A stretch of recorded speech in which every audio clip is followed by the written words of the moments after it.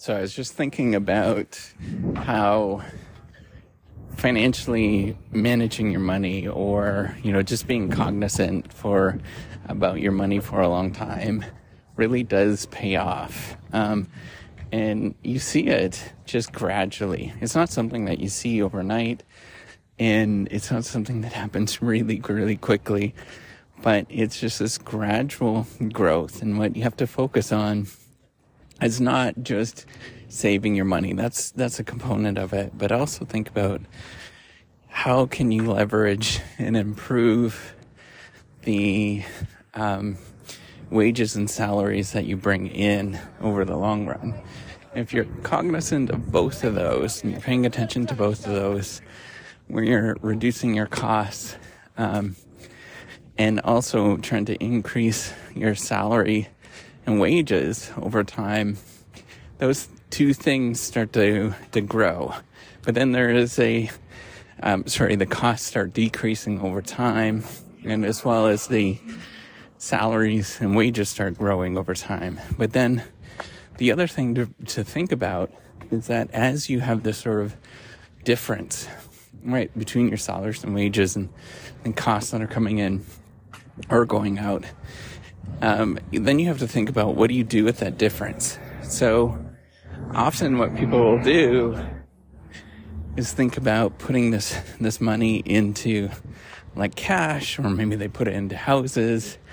And the thing is that you have to think about, how do you manage the risk-return relationship, right? And anytime that you sort of pick things, it's often unknown whether you're actually going to get a return from that thing. It's hard to figure that out, right?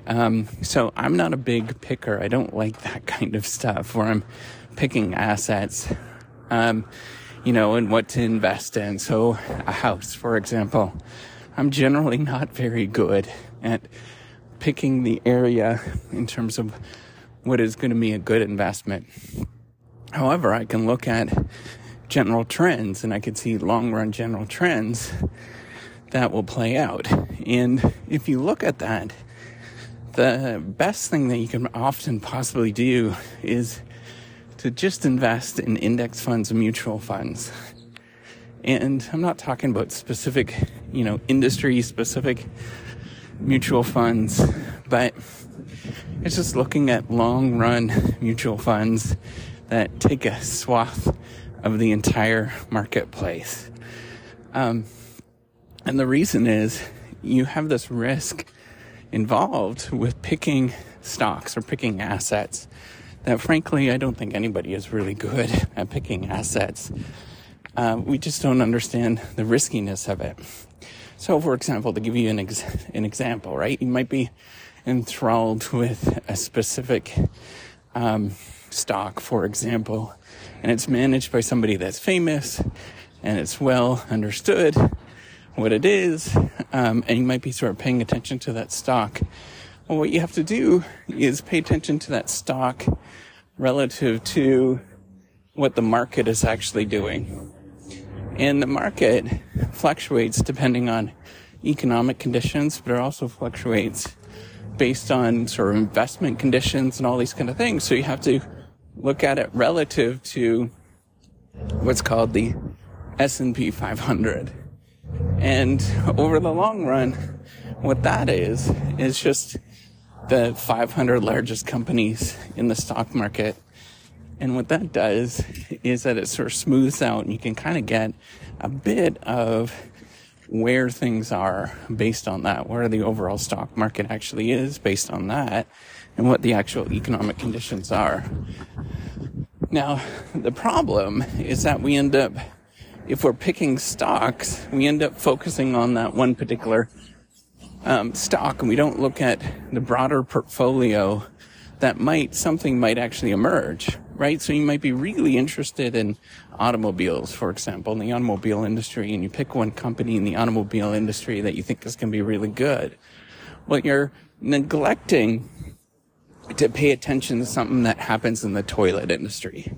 And all of a sudden, this certain kind of toilets becomes a really big thing and really popular.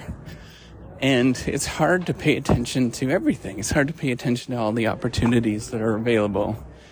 And so the best thing that you could do is just look at it broadly and continue to invest time and time again in kind of a very naive way where you're just investing broadly in all of the stocks that are out there. To capture some of those moments where there is a really big thing that happens and you get access to those opportunities.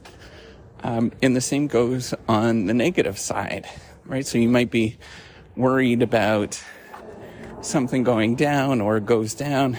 But then if you're invested broadly, then you might not be necessarily as affected as much from that thing going down. So I think like overall, by looking at where you're investing and sort of paying attention to the financial management of your wealth, or what just managing your money by thinking about increasing your salaries and wages coming in, decreasing the costs, your household costs. And then as well, on the other side is thinking about that.